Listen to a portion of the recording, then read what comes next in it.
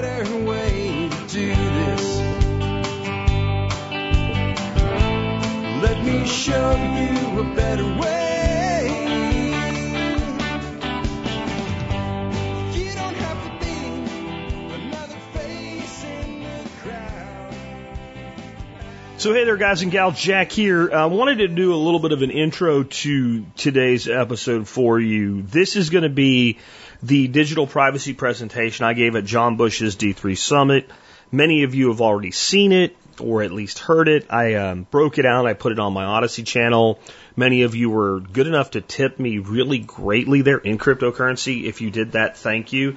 That does exist. And if you want to share this presentation that you're about to hear, the show notes for today, episode 2870, we'll have a link to that breakout where you can share just the video if you want to. When I bring that segment on, it'll start off with John Bush introducing me. It'll go through my presentation along with a couple questions that he asked me afterward. And that piece is what's in the Odyssey video. So if you want to share it without the kind of behind the scenes, what's going on at TSP stuff here in the beginning, you can go ahead and do that. I wanted to do a few things today as I am about to be officially gone. I'm not gone as you're listening to this, but I'm actually doing this the weekend before you're hearing it to get ready for my departure. I've got a lot of stuff to do to button down on the farm, to get ready for my caretaker that's coming in, to get my shit together to leave. And when I walk out the door this week and I get into a car and I head off to the airport, I literally don't want to do any work until I come back. So that's part of why I've done the week that I've done this week. I've moved the Miyagi Mornings episode till Monday. You heard it yesterday. I said we're going to have some structural changes, that Miyagi Mornings is going to become one of the weekly podcasts instead of an extra podcast on the weekends. I think that I'm in a place in life where I can do that now, and I probably need to do that now. And that's kind of what I wanted to talk to you guys about, is how things are going to change yet remain largely the same. First of all, with Miyagi Mornings, they will continue to come out one episode a day during the work week. I'm going to continue to do that. I haven't actually worked out the logistics yet. I'm going to make sure it's a Friday show and still have Friday off, but I'll probably do something like 2 on Thursday or maybe even Sunday morning or something, so that because my weekend mornings are just easy to throw something up like that, and I can schedule it or something. I don't know exactly how. Some of the work that I'll do while I'm away is going to be formalizing not so much what the schedule will look like on your end, but the logistics on my end, right? So my point there is Miyagi Mornings Recap, episode 20, that ran yesterday, will be the last Miyagi Mornings podcast that's labeled separately. Miyagi Mornings is going to be merged into the Survival Podcast. So you'll be like, episode 2871, Miyagi Mornings, Recap 4. That type of thing. So it's becoming an official piece of TSPC rather than adjunct. I just think that is more consistent with the branding, and it'll be branded that way, and hopefully we'll continue to bring in new listeners from new spaces with that. I may actually, since it has its own category, create a feed just for it and submit it as a standalone podcast in addition to TSP, so that it has its own market segment. That's something there. And I kind of wanted to talk to you about the why behind a lot of this. And I've heard from a lot of you guys so far since I started talking about doing just a little less work for myself, basically. I'm basically giving myself an extra day off. And I've worked really hard for 13 years on this, and I've heard nothing but positive things from everybody that I've heard from. You're entitled to it, don't worry about it, you've earned it, I'm glad to see you doing it, things like that. I agree. I don't feel guilty for doing this. However, I do feel obligated to explain it, and for more than one reason. Number one, the show has become for many people part of their life. And so I now have something that's part of the life of thousands of people. I'm sure not every person that listens feels that way, but there is a significant segment of y'all who TSP is part of your life now. And it's not just the show, it's the whole community, the overlap, the relationships you've built within it, etc. And yet I have this kind of dictatorial power where I can literally change things. And so if I'm going to do it, I don't feel like I owe it to you to beg you to do it or anything like that, but I feel like I owe it to you to explain it. But there's another side of the explaining it. I've tried to do something in this business that I never did in any other business I've ever been part of. To be completely transparent with even what you would call trade secrets. The secret sauce, there is no secret sauce to TSP. Anybody that wanted to build a podcast on the model that I've built this podcast literally can look at the information I've put out over the years, and it is a step-by-step plan to use everything that I've used to be successful to do it for yourself. It really is. I've not hidden anything. In early days, if you really were the person that's listening to every episode, you know that I even gave away like the stuff that would normally be secrets, like the data mining I do, and I don't mean of your data, but the data mining like from of Google's data to what phrases people search to find my site and how I use those phrases to build content to attract more visitors. That is something that most businesses would never give away. So I feel like this obligation to let you know what I'm doing from a standpoint of just transparency. Because I know a lot of you are building your own businesses and your own side hustles, and anything I can do to help with that is great. And anything I can do to kind of paint the picture of where it can go is great. So I'm doing this to take the work that I'm doing and use it smarter. To take this thing that came out of last fall's workshop with Miyagi Mornings, it's now 100 episodes strong, and say, wait a minute, this is a great new way to develop content. And all I've done is kind of flip it from the way most podcasters do. What most podcasters do, they do a podcast, and most podcasters do video podcasts today. So they do a video podcast, and they chop up their video podcast into pieces, and they put it out on YouTube and Odyssey and stuff like that. I just did it the other way around, thanks to one of you guys. I do the videos, and they're one cut straight through videos with no editing, so putting them into an audio podcast is lightning fast. And what this is going to allow me to do, and again, I haven't worked out the process flow yet on my side, but to make 2 podcasts in one day during the work week, and then just have 3-day weekends every week for the rest of my life. And there's a tiny piece of me that feels guilty about that, and there's a much bigger piece of me that feels like, damn right. And it's not so much because I want it for me. I want as many of you that want that life for yourselves as possible to have it. My biggest paydays do not come in the form of dollars or bitcoins. My biggest paydays come from 2 things. Emails that say, Jack, I built this business or I did this thing and everything's great in my life now and I learned a lot of it from what you teach. And the other kind of email I love to get, you know what they are, Jack, you're a jerk because of you, and it's pretty much the same thing. When I see the impact of our work play out in people having real success in their lives, whether that success is a huge success in the world of business or side hustles or whatever, whether that success is people just having the life of their dreams on their homestead and being able to provide some of their needs, or in times of tragedy, but it was made better because of preparedness, that's the dividends. That's the dividends. So I'm going to be completely transparent, not from a sense of obligation to explain myself, but a sense of obligation that this audience deserves to know everything about the way this business runs, because it's as much yours as it is mine. With that in mind, I decided to run my presentation from the D3 Summit that John Bush did a couple weeks ago. This is about digital privacy, and I know some of you get weary of cryptocurrency and blockchain and things like this. There is absolutely nothing that is going to have a bigger impact on your life in the next 20 years than this technology and knowing how to use it to your advantage. Every time this subject comes up, I get the pushback from people, this is a new world order, so they can have a cashless society and surveil us, whatever.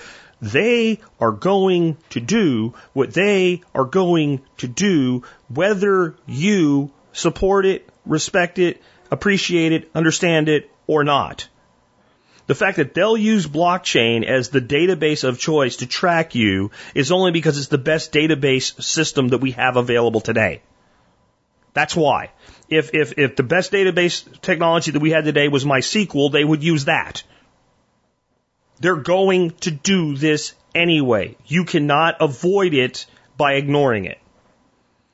Just as the government uses the barrel of a gun in your face for coercion, just as the government uses the gun to force you into doing what they want, to scare you, to intimidate you, just as they use the gun through force by proxy, because the people that make the laws and do the voting that oppress your rights do not have the frickin' balls to stand up and do it themselves, so they hire people in the forms of law enforcement and military to enforce their will upon you, and you do not deny the effectiveness nor deny yourself access to the same weaponry. You should not deny yourself access to blockchain, disruptive technologies, privacy technologies, and cryptocurrencies.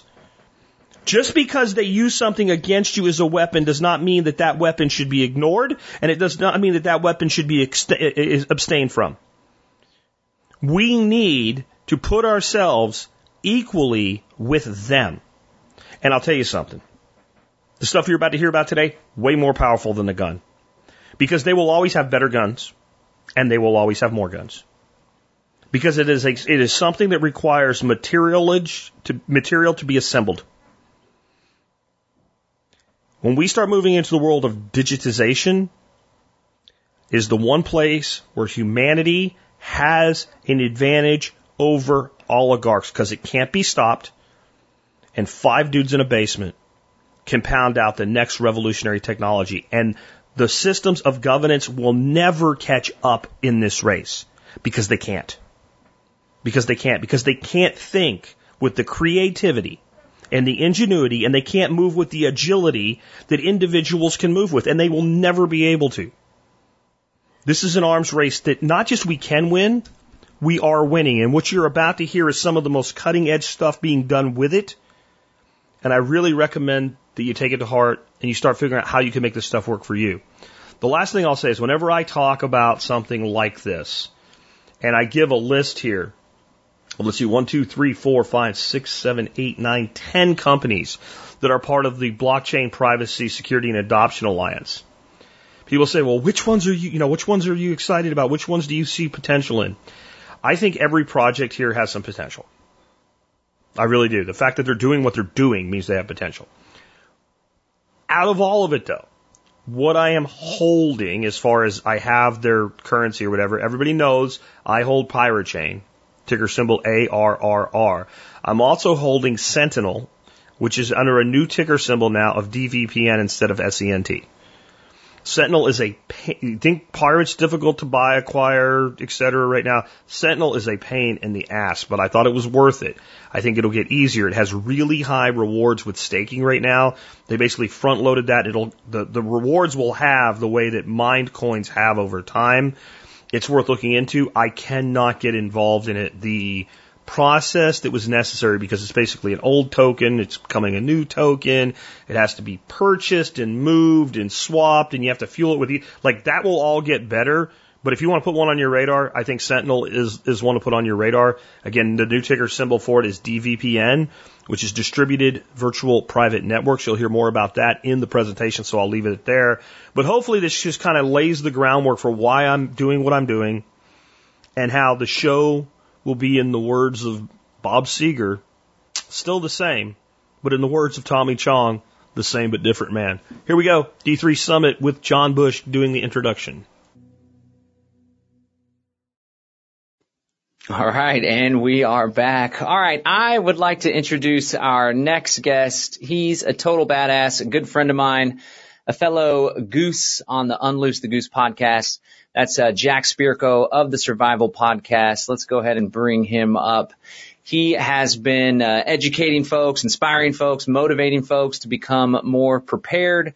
And a lot of it was in the homesteading context, and it's evolved and grown into agorism and cryptocurrency and privacy. And I think he just really has a wonderful talent for bringing some complex ideas and putting them into a consumable fashion that is really geared towards getting shit done, I think, is the phrase they like to say in their community. So without further ado, Jack's going to talk to us about the importance of privacy and the technological egg. Thanks for joining us, Jack. John, thanks for having me. I really appreciate being here today. I am really heavily known for homesteading, permaculture, living off the land, survival, etc. But I have probably much to the chagrin of some of my audience who are very traditionalist, brought a lot of technology, cryptocurrency knowledge, et cetera, to what we've done for 13 years. I am an early adopter of cryptocurrency, not as early as I would have liked to have been, but around 2014, I got on the Bitcoin train. So I've been through a lot of things, a lot of the things that people worry about with cryptocurrency. They're going to shut it down. They're going to stop it. Like, we've been through it like the roller coaster over and over and up and down. And it's just, I'm past that. And so some of that will shine through with what I'm going to talk about today. But what I'm going to start off with is going to sound like something that's probably not what you would expect when we're talking about technology and privacy in the digital age. And that is, we're going to go all the way back to the 1870s. We're going to go back to what we call the crime of 1873, where they demonetized silver. And I guess one of the things I should say right off the bat here, everything I'm going to talk about today is in a little post that I did on my site. It's at thesurvivalpodcast.com/D3, and it's right over here. That's why you'll see me glance over here at my notes on occasion. But all the links, everything like that, again, is available there for you.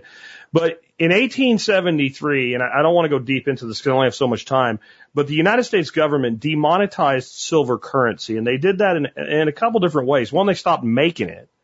But the other thing that people don't know, I think, about the crime of 1873, if they're even aware of it, is up until that point, if you had raw silver, you could take it to a mint, a U.S. government mint, and they would actually turn it into coinage for you at no charge, and then you could use it and spend it because it was considered good for the public to have this currency available and known that it was actually what it was supposed to be in a known amount and spendable. That was considered a good thing. It was basically kind of like crypto mining for the public. Like, we need to have a currency in circulation.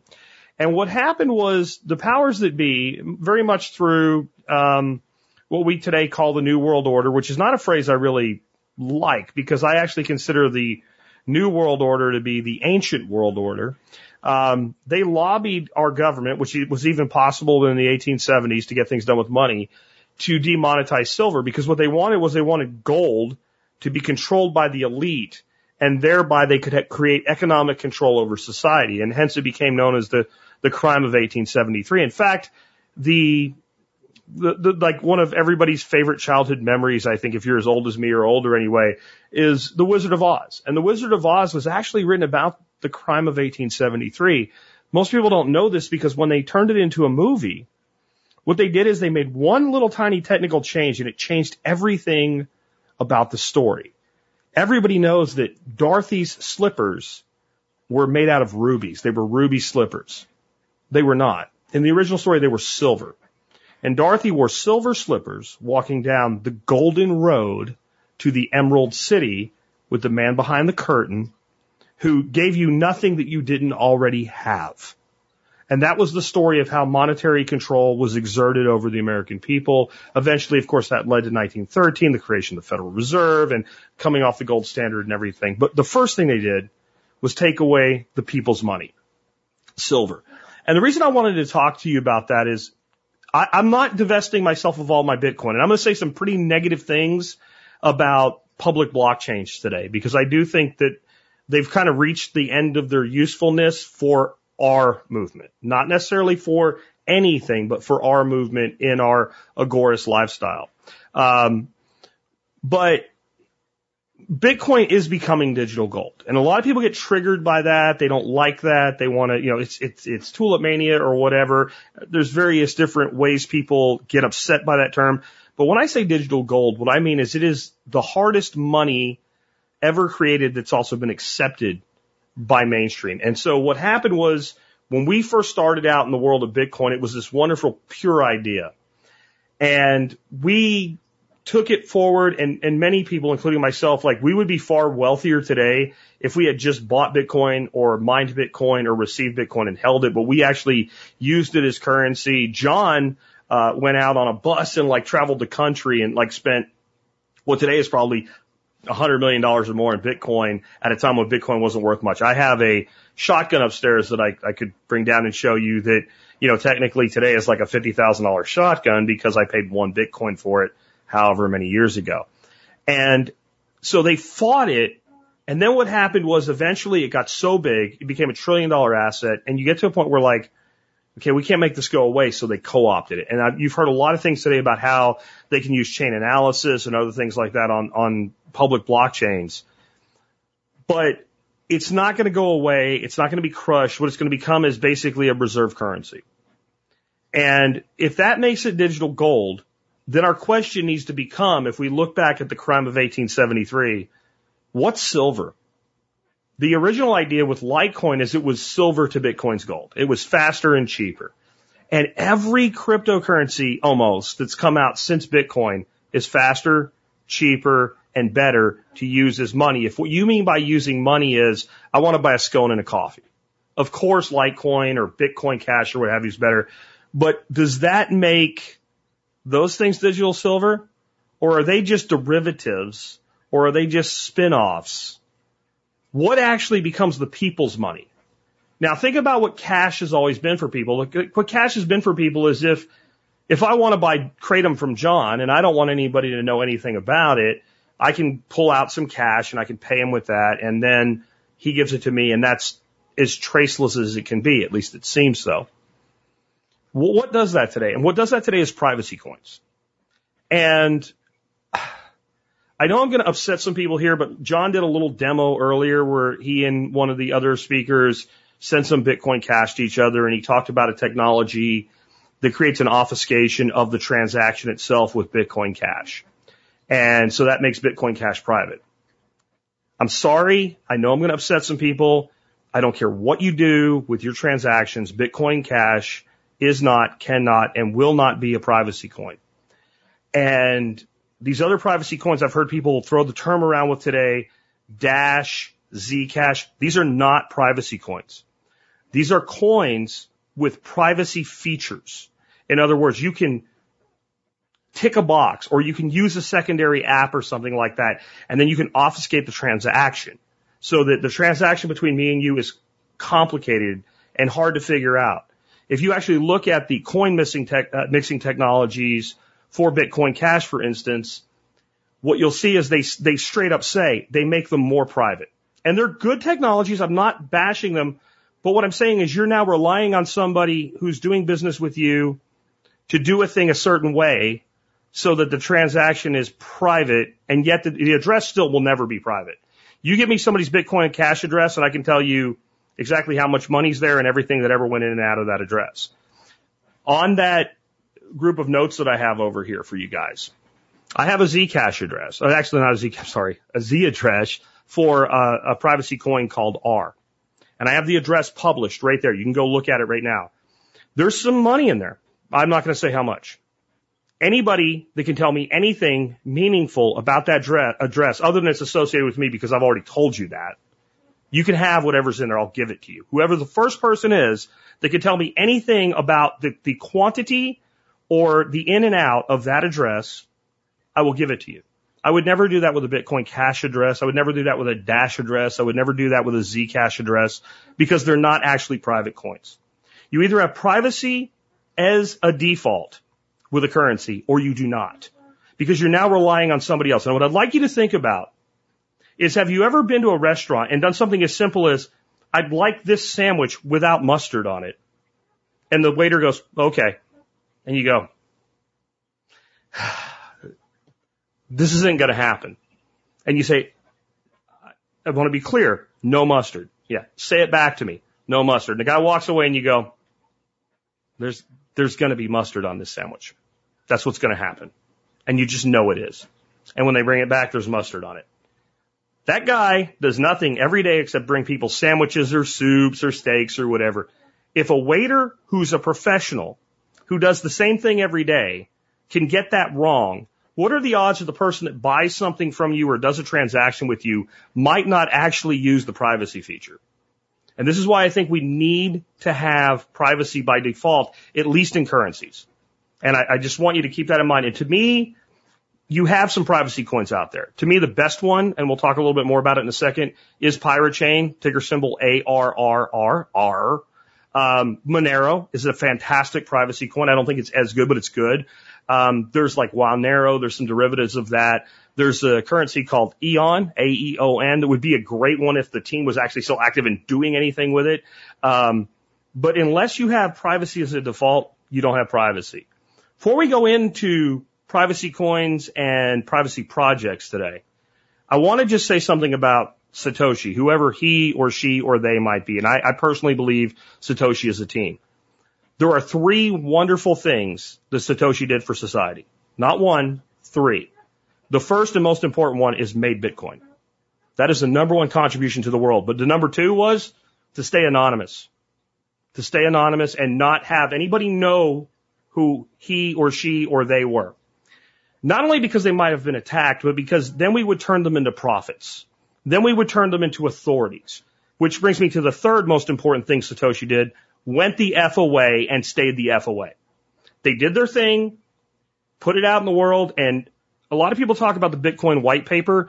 I think if people really want to understand the diversity that was brought, even with Bitcoin, you need to look at the additional writings, the things that were on message boards and forums and things like that from Satoshi that we know were from the actual source based on the information that was provided. We know that. And things about privacy and should there be privacy and should it be by default. A lot of those things were included in there. And then the other thing I want to say is there's a lot of people in this movement that don't want anything to do with cryptocurrency. Or blockchain. And they point out with complete validity the places where it's being used against us right now and the places where it's going to be used against us. There is absolutely no doubt that when we have Fed coin, and we will, and if you take a Bitcoin and you turn it into fiat, the whole thing's going to link together, and that will be forward and backward in time, everything that ever happened. That's true. It doesn't mean we ignore the technology. This is a war. It's a war on your way of life. It's a war on your right to raise your children the way you want to. It's a war on your right to eat the food that you want to eat and not eat the food that you don't want to eat. It's a war on your choice for healthcare. It's a war on your choice with who you associate with. It's a war on your ability to communicate what you want to say and be heard. It's a war on everything that anybody that's concerned about liberty is concerned about. And it's a weapon. It is a weapon. You're right. When you say they're going to use this against us, you're not wrong.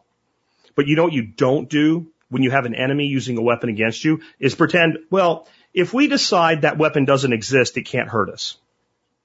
If we decide that weapon doesn't exist, we can prevent it from being used.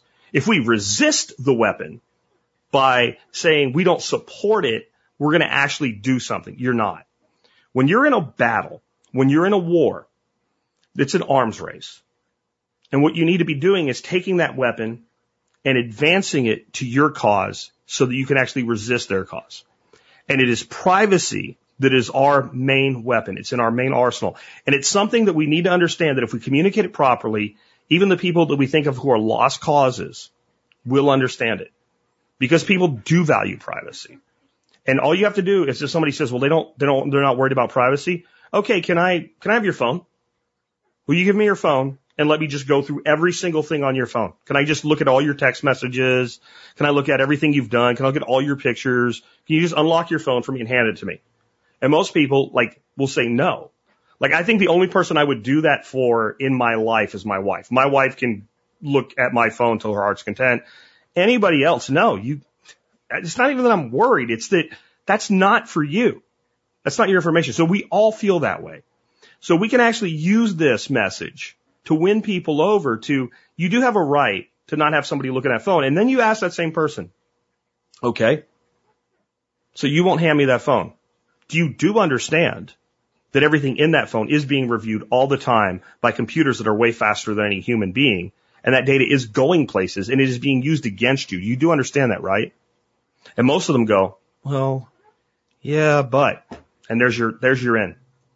There's your in. What if I told you it didn't have to be that way? What if I told you there were options? When it comes to this, the best work that's being done right now is being done by the Blockchain Privacy, Security, and Adoption Alliance, or the BPSAA, to make it a little bit easier on the tongue. And I'm going to go through real quick all the people that are involved, all the projects that are part of it. And I know half of them really, really well, and half of them I'm just starting to learn about. So I'm not going to be an expert on any one of them. But these are all people and organizations that are dedicated to your privacy. And I really recommend, again, you can go to the survivalpodcast.com/D3 and get links to all this stuff. You check this stuff out and start reading the white papers for all these projects. The first one and my favorite is Pirate Chain. Again, ticker symbol ARRR. This is a completely private, by default, cryptocurrency.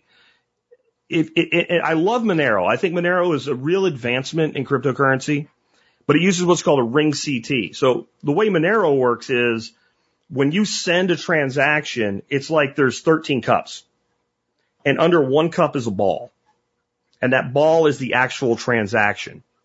And only that ball actually gets to who you're sending it to. And the other 12 kind of go somewhere else. Or it's I think it's actually 11 right now. And they're upgrading it. Of course, it's going to be something like 100, 120, 111, somewhere in that nature. And that doesn't sound like a big number, even the 11. But it's bigger than you think, because every time a new transaction occurs, it adds to it. It's an additional factor of 11. And it works pretty well. What we've learned, though, is the feds now can crack Monero if they know exactly what they're looking for. If they're only trying to prove a thing instead of find a thing, they can kind of sort of figure it out and make a case, at least to a jury of your peers, that you're guilty. Because they know Bill sent it to Tom, and they can kind of really track that down. Because it's like a bunch of couriers came to your house, and they kind of got in a huddle, and then they kind of like handed a bunch of packages to each other. Only one package is real, and they all went away. But you can see how you can still sort of figure that out. The way Pirate Chain works is it's like you have a chest buried in your backyard, and it has your money in it. And I think to myself, I want John's kratom, so I want John to have $100.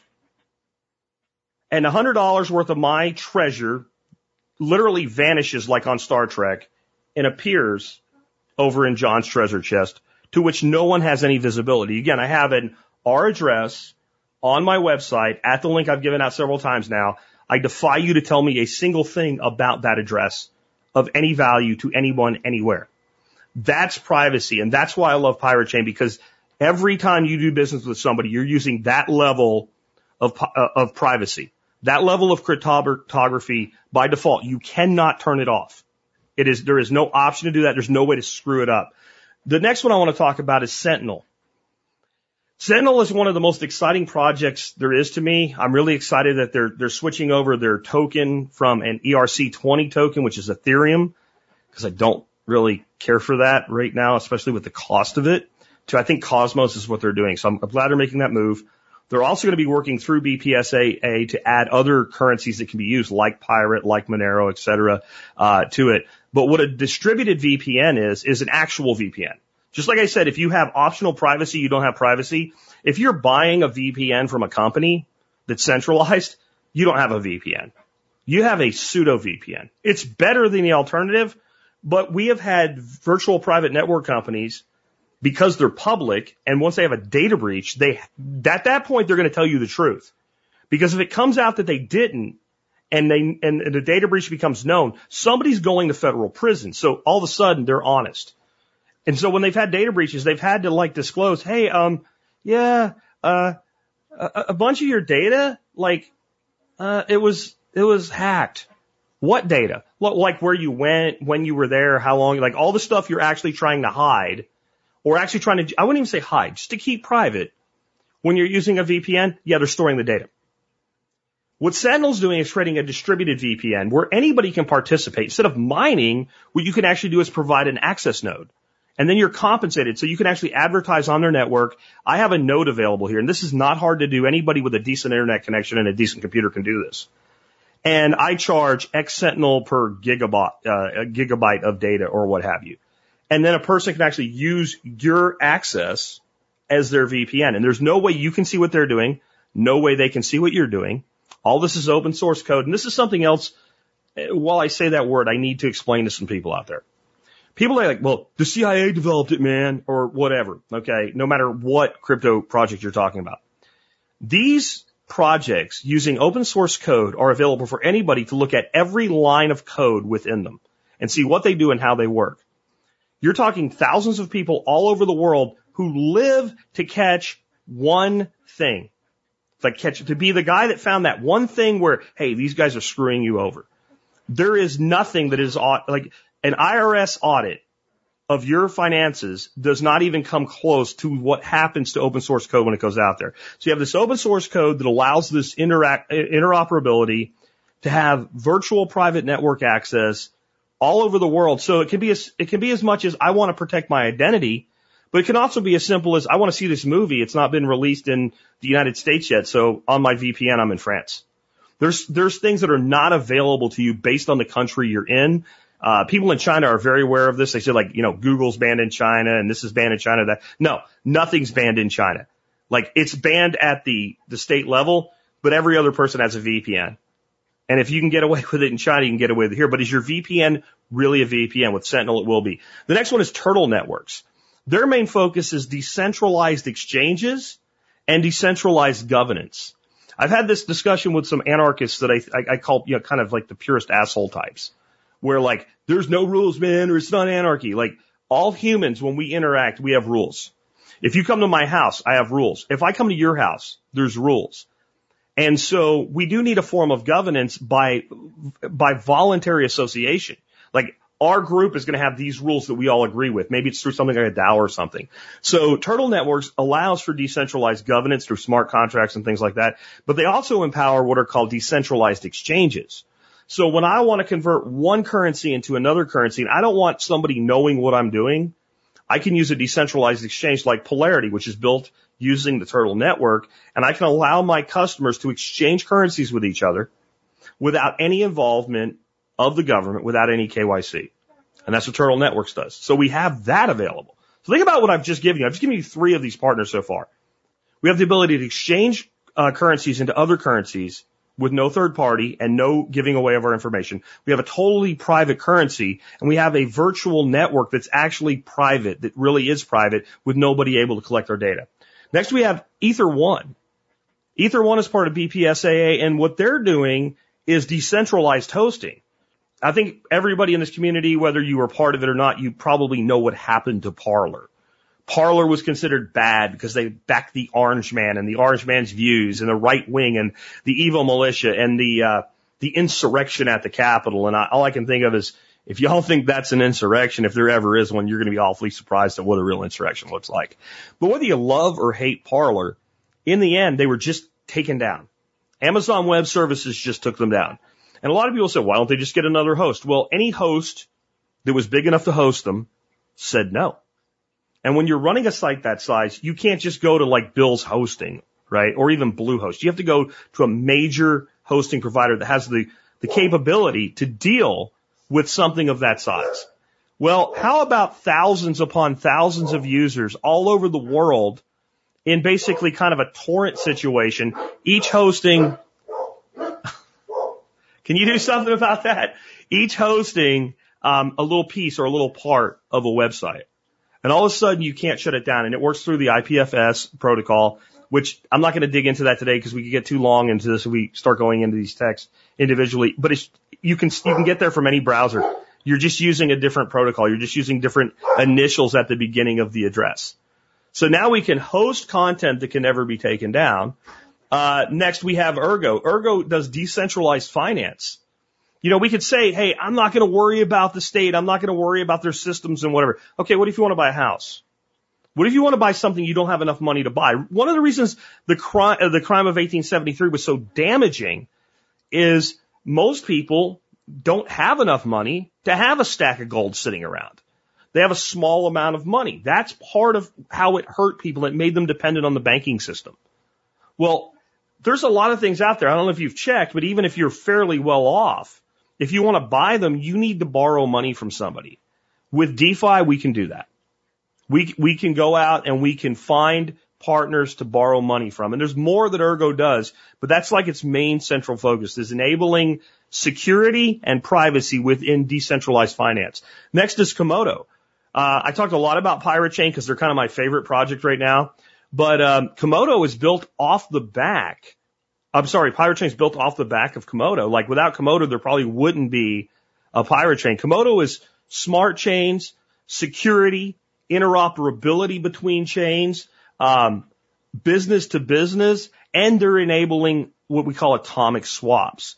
So what we're going to be able to do is take a currency like Pirate Chain using atomic swaps and make any currency into at least some sort of a privacy coin, so that we can actually have somebody, as long as let's say the merchant's using the app that's being built, and I come there and I want to spend Pirate with them and I want to stay anonymous, but they want to receive US dollars in the form of USDT Tether.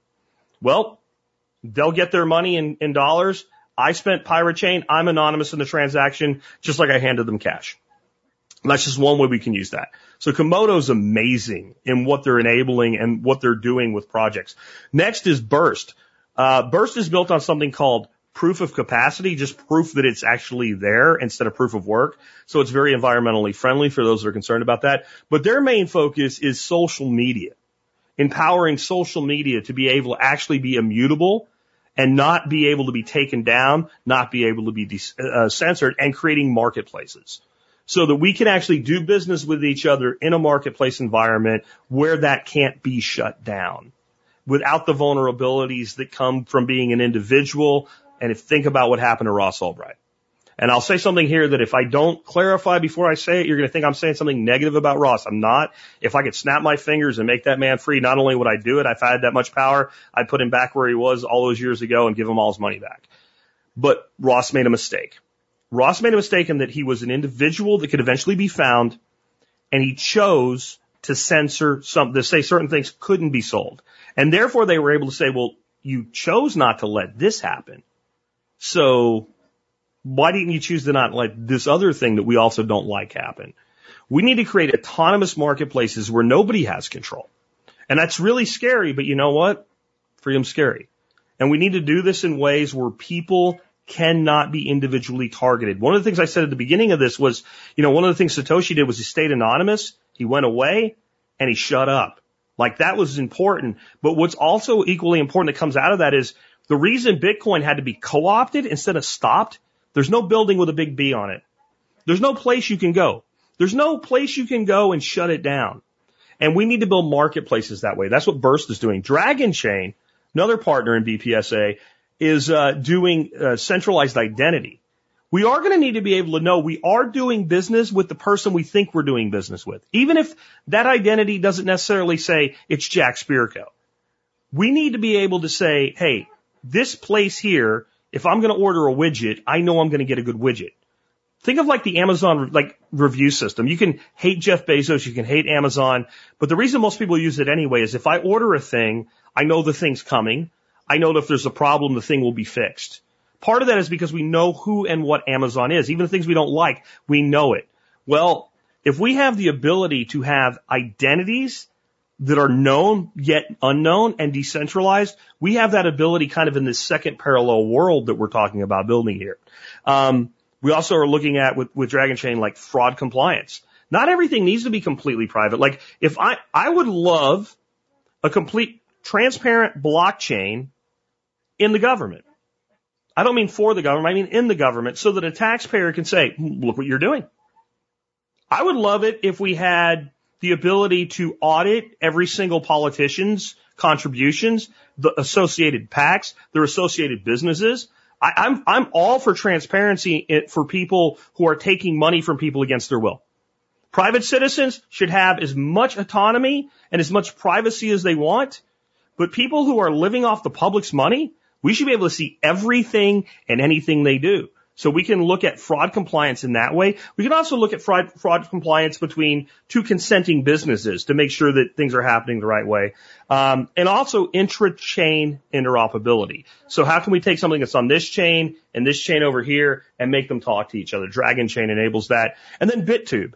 Everybody thinks of BitTube as just kind of like a place you can go look at videos where they're not censored. And that is a big part of it. But what they're actually doing is they're creating a censorship-resistant content platform, and they're making it. We talked about privacy by default, but BitTube creates monetization by default. Everybody that participates in the BitTube community, and you'll learn more by reading their white paper and checking out their website, has the potential to participate in monetization of their content and what they're doing. And I think that's a really important thing, because if you think about the juggernaut that somebody like Google or Facebook is, all they're doing is harvesting your activity, your data, and your content to the tune of, on average, about $8 a year per user. If you think about that, it's kind of criminal what Facebook's become with how much snooping and spying they do in your life. If Facebook simply had said, it's $8 a year to use Facebook if you like it, they could have made just as much money, maybe more money under that model than basically pimping out your data. That's if you are using Facebook today, especially if you're not using with like privacy technologies like Facebook Container and whatever, you're basically a digital whore for Mark Zuckerberg. And I know some people don't, maybe I said Zuckerberg unintentionally but intentionally, right? Zuckerberg, right? But you're basically being used. And people don't like to hear that, but it doesn't change that it's a reality. That's what's being done to you. Your data is being harvested. And we need ways to avoid that, and we need ways to actually say then, well, if I have value simply in my content creation and my activity, should I be able to participate in that? And do so without necessarily having anybody know who I am. So I went through all of those entities there that are part of BPSAA, even though I don't know deeply about every project. I'm probably about half of them I'm really deeply involved with gaining knowledge on and using, because I didn't want to leave anybody out. And this is why I really recommend that you check out the BPSAA, and I really recommend that you support them in any way you can. There is nobody doing more for your ability to stay private in your activities and protect what you're doing and protect your life that I know of than them. Moving forward, when I looked at that, I realized something that I've been talking about since about 2013 is actually starting to happen. And I never knew how it could happen. But I talked about this years and years ago, the concept of a virtual nation. The idea that like nations are a place on land with borders is something that is really the message of the psychopath that wishes to control people. Since you happen to reside on this grid square, you have to do what I say the way I say whenever I say it. That's what we think of today, and we call those nations. What they really are is countries. They're geographic, delineated locations that people by their birth or just simply by occupying a space fall under, whether they consent to it or not. A true nation is a group of individuals who are bound by common ideals who choose to associate with each other. And we have nations that you can think of out there. You can think of things like the nation of Israel. Now, I know there is a physical location, but in the Jewish faith, you are part of that nation, whether you reside there or not, bound by ideology. And you can either agree with that ideology or not. It doesn't change the reality that that's what makes that a nation. And there's other nations like that. We can create our own nations, our own places where we do business with each other, where we interact with each other, and we can have sort of like a dual citizenship. Like I said early on, I'm not getting rid of all my Bitcoin. I think we're heading for a place where you'll be able to basically loan out your Bitcoin and make money off it for the rest of your life and never, ever, ever have your balance go down. That's a place we're headed in their world. And we're going to have to exist in their world some. What we need is a way that we can kind of opt out of their world and do business outside of it. Where if we are going to be involved with them, they have to give us a reason. They have to ask us to participate in what they're doing. And if they don't make a good enough case, as long as we can find somebody else to do business with, somebody else to associate with in our other world, we'll be able to do that. And what we're going to need for that, and I don't have answers for all these. A lot of the people I gave you are working on things like that, but we need people, like our last guest was talking about, doing amazing things to like make these things realities. One, we need a second identity that can be trusted. I need to be able to look at something and see somebody on the other side of the world or the other side of the state or the other side of the country and say, I want to do business with, I want to interact with this person, and I know who and what they're about. I don't need to know their proper name. I don't need to know the name on their tax harvesting certificate we call a birth certificate. We think of identity as being like when I was born, they made a certificate, it said John Spirko on it, right? And then that's my identity. But in reality, the value of my identity is everything I've ever done, everybody I've ever interacted with, in my reputation. That's actually my real identity. Like, if I had called myself a different name when I started doing the survival podcast, and somebody said to you, well, Jack Spirko's real name is Bilbo Baggins, you wouldn't care. It doesn't matter to you. What you'd say is, but I know the man that I've done business with for 13 years. I know that every time I've given him money, he's given me back what he said he would give me. I know that I've listened to his teaching. I've listened to his podcast. And no matter who it is, you'd feel the same way. You don't really care what the person's name is. You care that you know the track record. We need a digital identity that is tokenized, that is not their version of it, where everything you do everywhere, like every time you pick up the phone and make a phone call, is attached to it, where all of your, like that's what they want to do. We need our own version of it, where we get to decide who sees what, where I can basically give you a viewing key into what you're allowed to know if I think you need to know it. And you don't need to know where I live. You don't need to know anything about me other than what I choose for you to know and what we need to know about each other to interact with each other. We need a parallel internet that cannot be censored. And we already have it. What we need are more tools, and we need better user interface so that we can use them. We need to make sure that if you want to put something online, if you want to put up information, if you want to put up a video, no one can take it down. Again, we're already there. We just need like a tighter integration of how to use it. We need the ability to leave the matrix at will. If you think about the movie The Matrix, whenever they went into the matrix, they sat down in a chair, they strapped in, and then they got jacked in by a coder and they went into the matrix. I'll leave it to you. Is our world we're creating for ourselves the matrix, or is their world the matrix? I don't even care. It doesn't matter. You can decide either way, but we need the ability to operate in either of those worlds whenever we want, however we want, and not be in the other one. It's difficult, but it can be done. We need the ability to privately do commerce in a trusted and a trustless environment. So if I know John, great. If I don't know John, I need to still be able to do business with John. We do this all the time in their world. There's no reason we can't do it in our own. The keys to making this work. We need to simplify user interfaces. We need to make things in our world as easy to use as they are in their world because people don't like extra steps. This is why I said if it's privacy by option, it's not privacy. Here's an example. Zcash, which is considered a privacy coin, 6%. 6% of transactions on the Zcash network are private. 6%. Meaning 94% aren't. And the 94% compromise the 6% because you got to click a button to use it.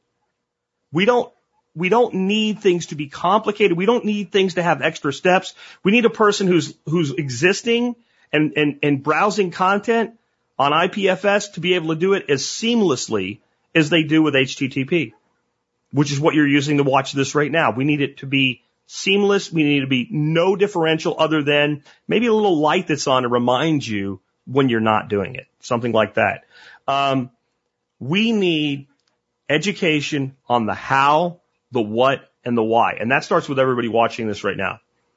There are things you cannot convince your friends and family of. Some of them, if you try to convince them, you know what, wearing a cloth mask doesn't work because here's 12 studies done over 70 years that say it doesn't work.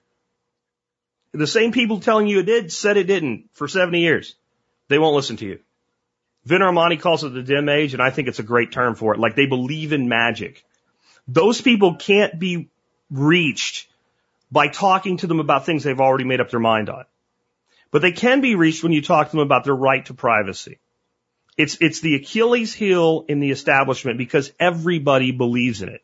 I should say everybody that's not a psychopath believes in it. And again, if you're having that conversation, they say, but, you know, can I have your phone? Will you unlock your phone and hand me your phone and let me look at all your text messages, all your emails, all that stuff? You won't? Do you trust me? You do, but you don't want me to know. I understand. I'm not offended. Then why do you trust people who you don't know with that information?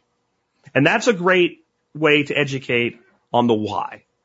The how is simply let me show you, and the what is here are the things that get it done. And we need to be doing this because the larger we make our community, the more they have to accept us. They have to deal with us. I want them to beg us. I don't want to invite them in. You're talking about a vampire. Like every sci-fi show you've ever watched, when the vampire comes to the door, you do not say, come in.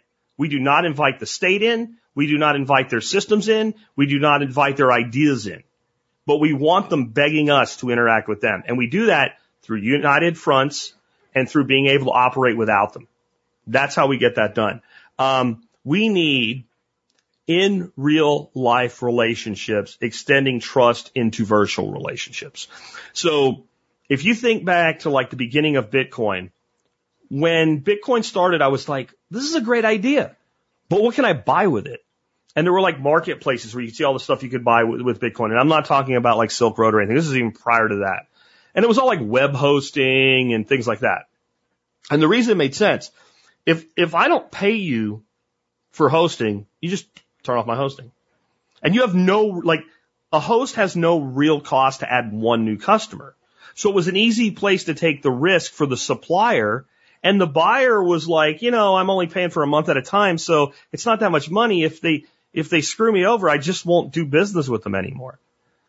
And that's what it required. Like anything that was a significant investment that had a material cost before there was fungibility of Bitcoin into fiat, it was really hard for somebody to say, like, I'm going to build your house and I'm going to take Bitcoin in payment because I got to buy the lumber. I got to buy the nails. I got to pay my labor. Like my labor is one thing, but my help labor, like that's an expense.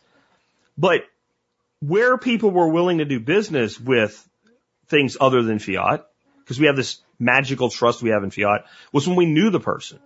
Because we knew we could count on the person and we knew we could work with the person. So the way we bridge that gap is we start doing business across the fence with people we know in real life, but we do business with virtual currencies and in these virtual worlds.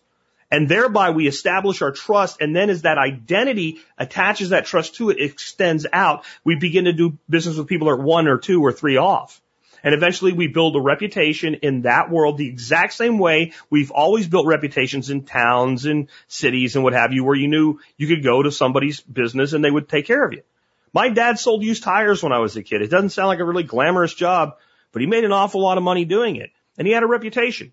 If you went to him and you needed a tire so your car had passed inspection, that's all you needed, he'd get you through the inspection. If you wanted the best used tire, if you wanted something some guy drove around a little bit, decided he didn't really like the way they looked, and he wanted basically a brand new set of tires at a discount, he'd give you that and anything in between. He built that reputation. It took years to do it.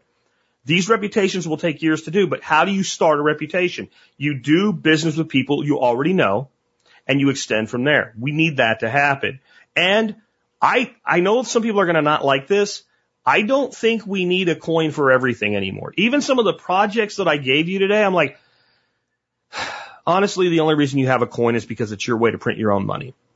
And I understand. And there is value to a native token in an ecosystem because you know it's going to work. And while you're building the ecosystem, if there's a problem, either the guy building the ecosystem built the token, or the guy, like one guy's in this chair and then right over here in the other chair, and like those guys can talk to each other and they can work things out. I get that utility.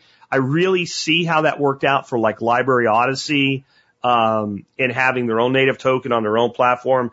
Cause that system, even though it's really not a privacy system, but it allows for privacy, it works the way all these social media sites don't work and should, or integrating cryptocurrency. You create an account. You have a wallet. You have an address. You earn money. You can buy it. You can sell it. You can trade it. You can tip. You can be tipped. It just works. We need that. But I don't think every single time we have a new project come out, we need a new token. We need a new coin. We have, in my opinion, between Monero and R, 2 outstanding ways to trade value with each other and do so with complete and total anonymity. Be anonymous. I can't say that word for some reason right now. What else do you need? What else do you need? Now, if we're using something to create interoperability, i.e. Dragon Train, okay, Dragon Train, I get it, I guess. But if I were going to build a social media network today, and I'm not because I don't have the time, but if this is my kind of my dream, if somebody wants to build my dream for me, it would be a lot like Facebook or MeWe. You would have your own individual feeds and your connections to your own individual people. You would have groups, pages, and you'd have a marketplace. And you'd have an instantly integrated cryptocurrency that you'd be able to trade between members of that community, and nobody would be able to know jack diddly crap unless you wanted them to. Now, I know one currency that can do that right now, specifically with Pirate Chain. And I think Monero could do a pretty damn good job of it too. So what else do we need? So I think we need to resist this temptation. We know why we hate fiat, or what we call fiat, because what we have today in our currency is actually worse than fiat. The greenback under Abraham Lincoln was a true fiat currency. The government just said, let there be money, and there was money. Like that's how they did that, right? But the currency today is actually backed by debt. It's worse than a pure fiat currency because there's a bill on the other end of it that devalues it. And so we know that printing money is bad, and we know the printing press cannot be resisted if it exists. If a human being has the power to make money by pushing a button or entering a command, they're going to do it. And that's why we have such a plethora, thousands and thousands and thousands of cryptocurrencies. And honestly, over half of them, probably more than 90% of them, are functionally unnecessary and useless. We really don't need that. We don't need that many different currencies. We have 10 cryptocurrencies for every nation on the planet. We really don't need that. And I really encourage people that are going to take the next step, resist the temptation, resist the one ring, right? The power to bind them. Resist it. Use something that's already there. If what you're building has value, people will bring a currency to it. And the most important thing you can do for humanity right now, if you're going to build a project in this space, is enable people to do business with each other privately. And I would say, follow the example of Satoshi to a degree. Don't tell anybody who you are. Don't have a building with a name on it. Don't use your real name. Be anonymous. Use a DAO. And maybe even in a DAO, a decentralized autonomous organization, maybe the people in the DAO don't even know who the other people are in the DAO. Here's a real quick story as we wrap up. My father-in-law was part of the resistance in the underground in Europe during the Nazi occupation. His father ended up in a concentration camp. He was awarded the Medal of Freedom by Dwight Eisenhower. When my father-in-law was young, so that was his dad, he was working in the resistance too. And his dad had him take a suitcase to a room in a hotel and give it to other people in the hotel. And he said, son, when you walk up to that door, you knock on the door 3 times. You look at the floor. When the door opens, put the suitcase out. Do not look up. Do not look at their face. Let them know you never saw their face. So that when you walk away, they know that you're never a risk to them. You can't give them up under torture because you don't know who they are. You don't know anything about them. You don't know what they look like. Do not look at their face. We're dealing with people as evil as those people we're dealing with. We're dealing with those people right now. And that means we need to use an anonymous system to our advantage, including sometimes not really knowing who each other is. That's not about not trusting each other. That's about not trusting the enemy. And we need to absolutely learn that lesson from history. A saying I heard recently, and I was like, man, where's this been my whole life? Was the real lesson from history is no one ever learns a lesson from history. It doesn't have to be the case. That's a lesson we need to learn. Here's the good news, the bad news, and the worst news. In that order. It can be done. It won't be easy. And we have no other option. We're moving into a world where they're going to use technology to control us. We are not going to be able to use the absence of technology to resist. We're going to have to employ the same technology that they're using. We're going to have to be smarter with it. We're going to have to be better with it. And we're going to have to be more agile with it. Here's the good news. The government's not smart. The government's not agile. The government's not innovative. The government is a miserable failure. We, for the first time in history, have something that we've never had before. An arms race where we have the advantage. Because no matter how bad they are at doing things, they can make more guns than we can. Because they can tax more people to make more guns, to stamp more out, and somebody will always sell them to them. You can't compete with tens of thousands of people all over the world working together, building and integrating new systems out of basements and garages where they are equal to you. You can't do it because there's more of us than there are of them. And with that, we'll go ahead and wrap things up. I want to remind you guys, all of the resources I mentioned are available at thesurvivalpodcast.com/D3, including a bunch of links that I didn't mention today, how you can connect with me, information on the crime of 1873, my interviews with Draith Kata from Pirate Chain, podcasts on virtual nations, podcasts on getting started with cryptocurrency.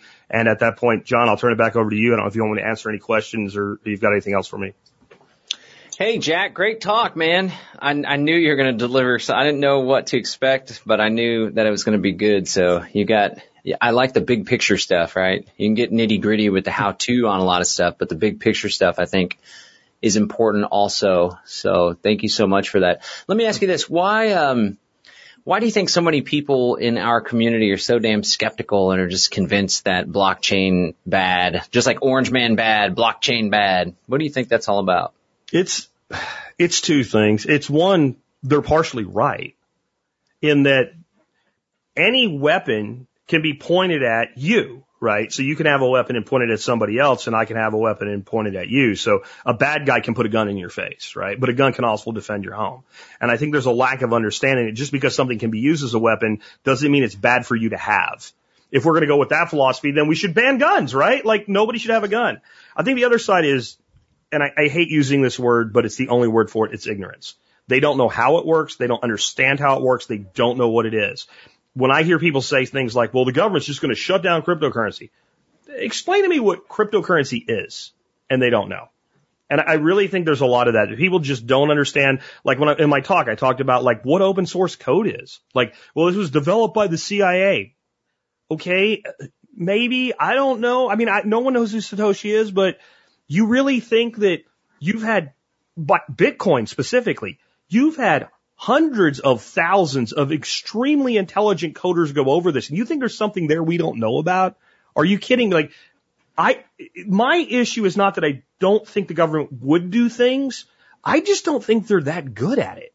I don't think they're that hyper competent. And I think that's something that in our space, we end up elevating government and bureaucracy to a level of competence that they're not worthy of us elevating them to. And that's the magic. That's the real dim age that Vin talks about, where they keep you afraid of them because you believe they're capable of things they're not it's not that they don't have the intention.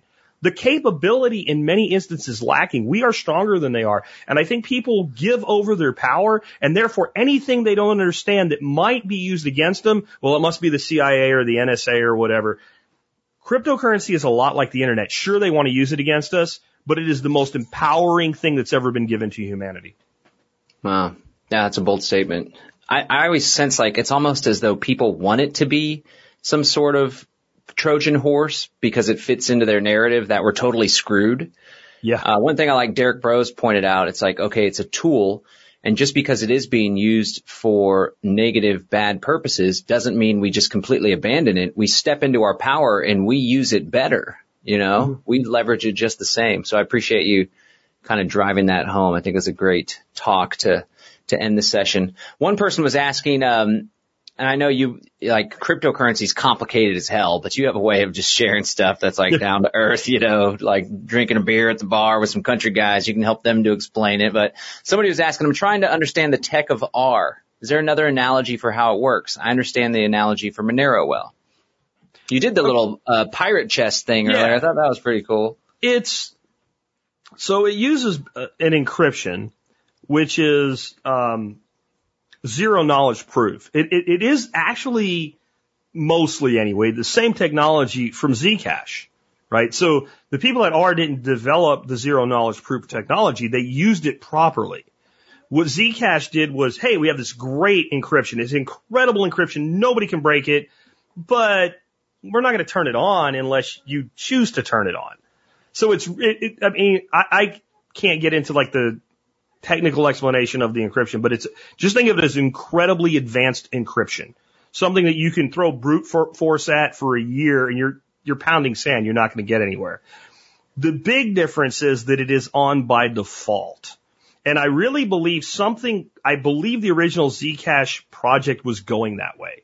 And I don't have any proof of this, but there's enough kind of anecdotal evidence and people that know that feels like it was compromised and they turned that functionality off.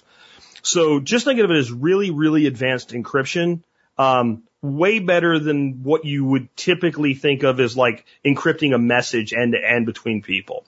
And what that does is it obfuscates things to the where you cannot, if you go look at the Block Explorer, just to kind of make it clear, for Zcash, basically you see shielded, like your total information you really get is shielded inputs, shielded outputs.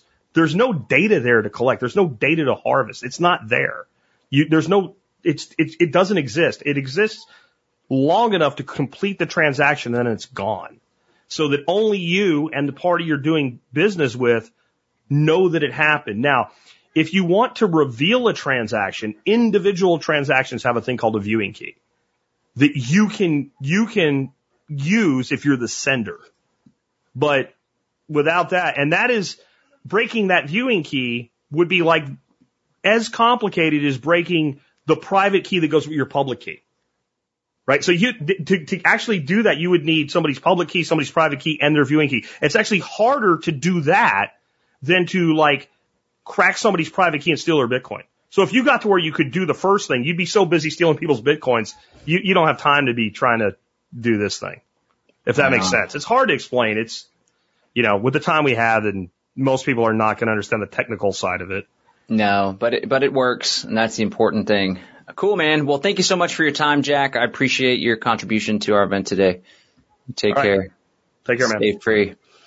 All right, ladies and gentlemen, there you have it. The one, the only Jack Spirko, the Survival Podcast. Again, the show notes are there at thesurvivalpodcast.com/D3. What a day. Well, I hope you guys enjoyed that. What I did figure I could do for you with this episode, since it is kind of reusing some content, is give you a song of the day today. And I decided to give you a song today. I'm sure I've played this before, because what Jimmy Buffett song have I not played before?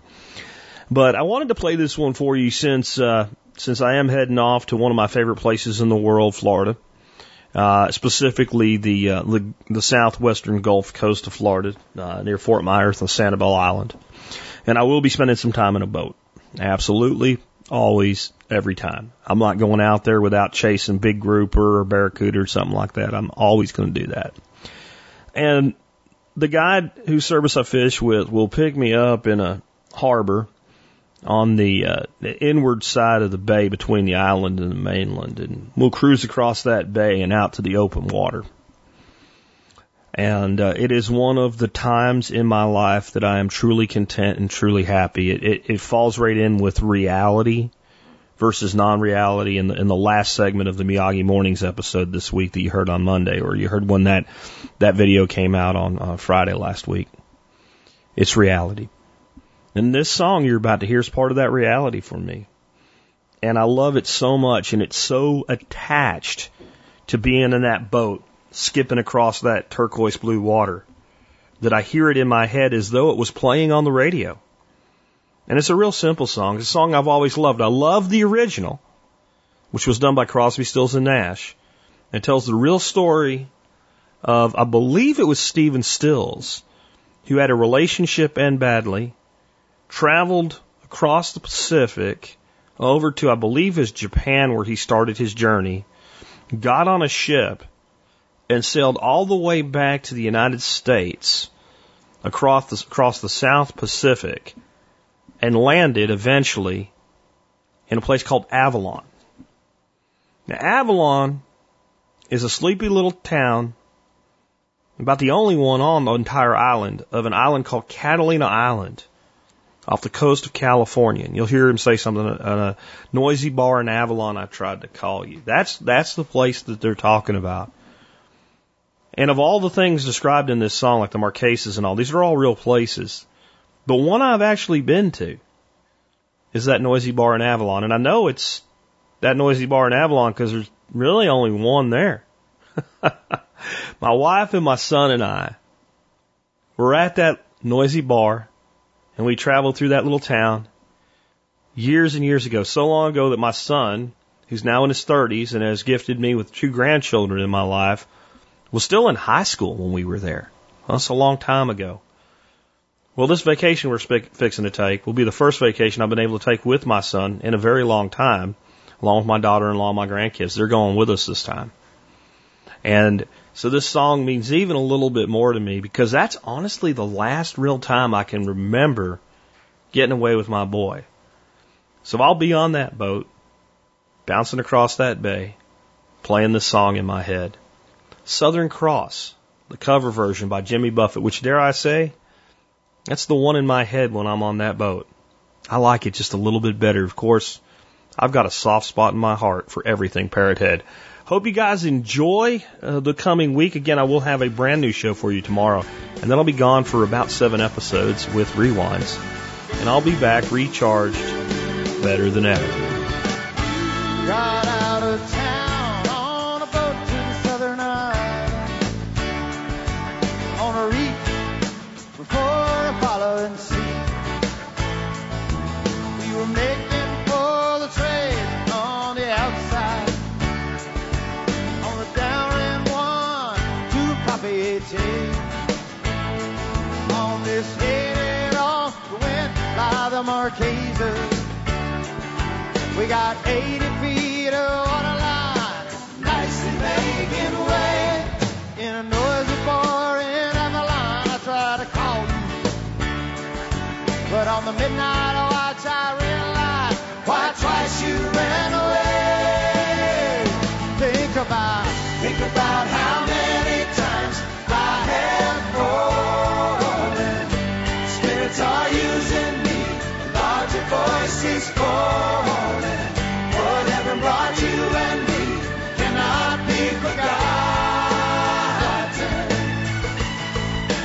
I have been around the world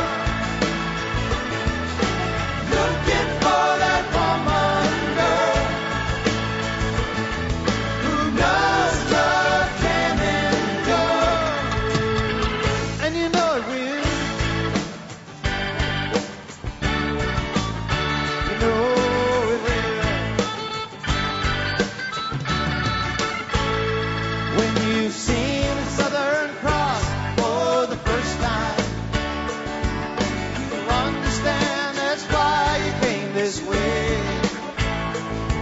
Cause the truth you've been running from is so small, but it's as big as the promise of a coming day. And I'm headed all the way, the tears are dying, and my love is an anchor tied to you, tied with a silver chain. I have my ship, and all my flags are flying.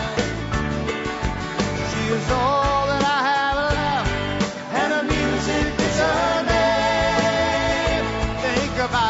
Think about how many times I have fallen. Spirits are using me, a larger voice is calling. Whatever brought you and me cannot be forgotten. I have been around the world, looking for that woman girl who knows love can endure, and you know it will. You know it will.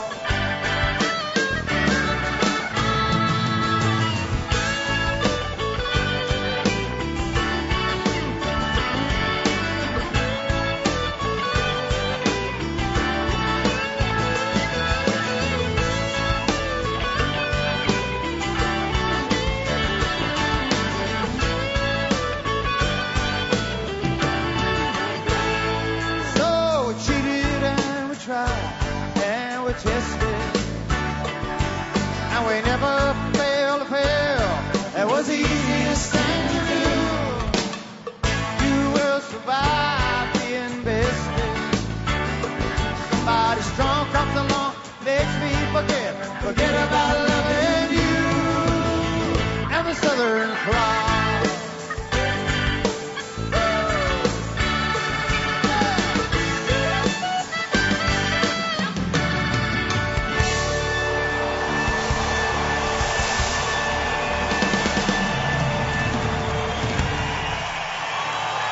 Thank you. Not only are we happy to see all 35,225 of you out there tonight, And we appreciate this. We also are broadcasting this tonight live on Radio Margaritaville as we do all of our shows free of charge tonight. And we'll continue to do so all summer, so it's not only going out to Wisconsin and the great Midwest, we're going around the world tonight, Parrot Head.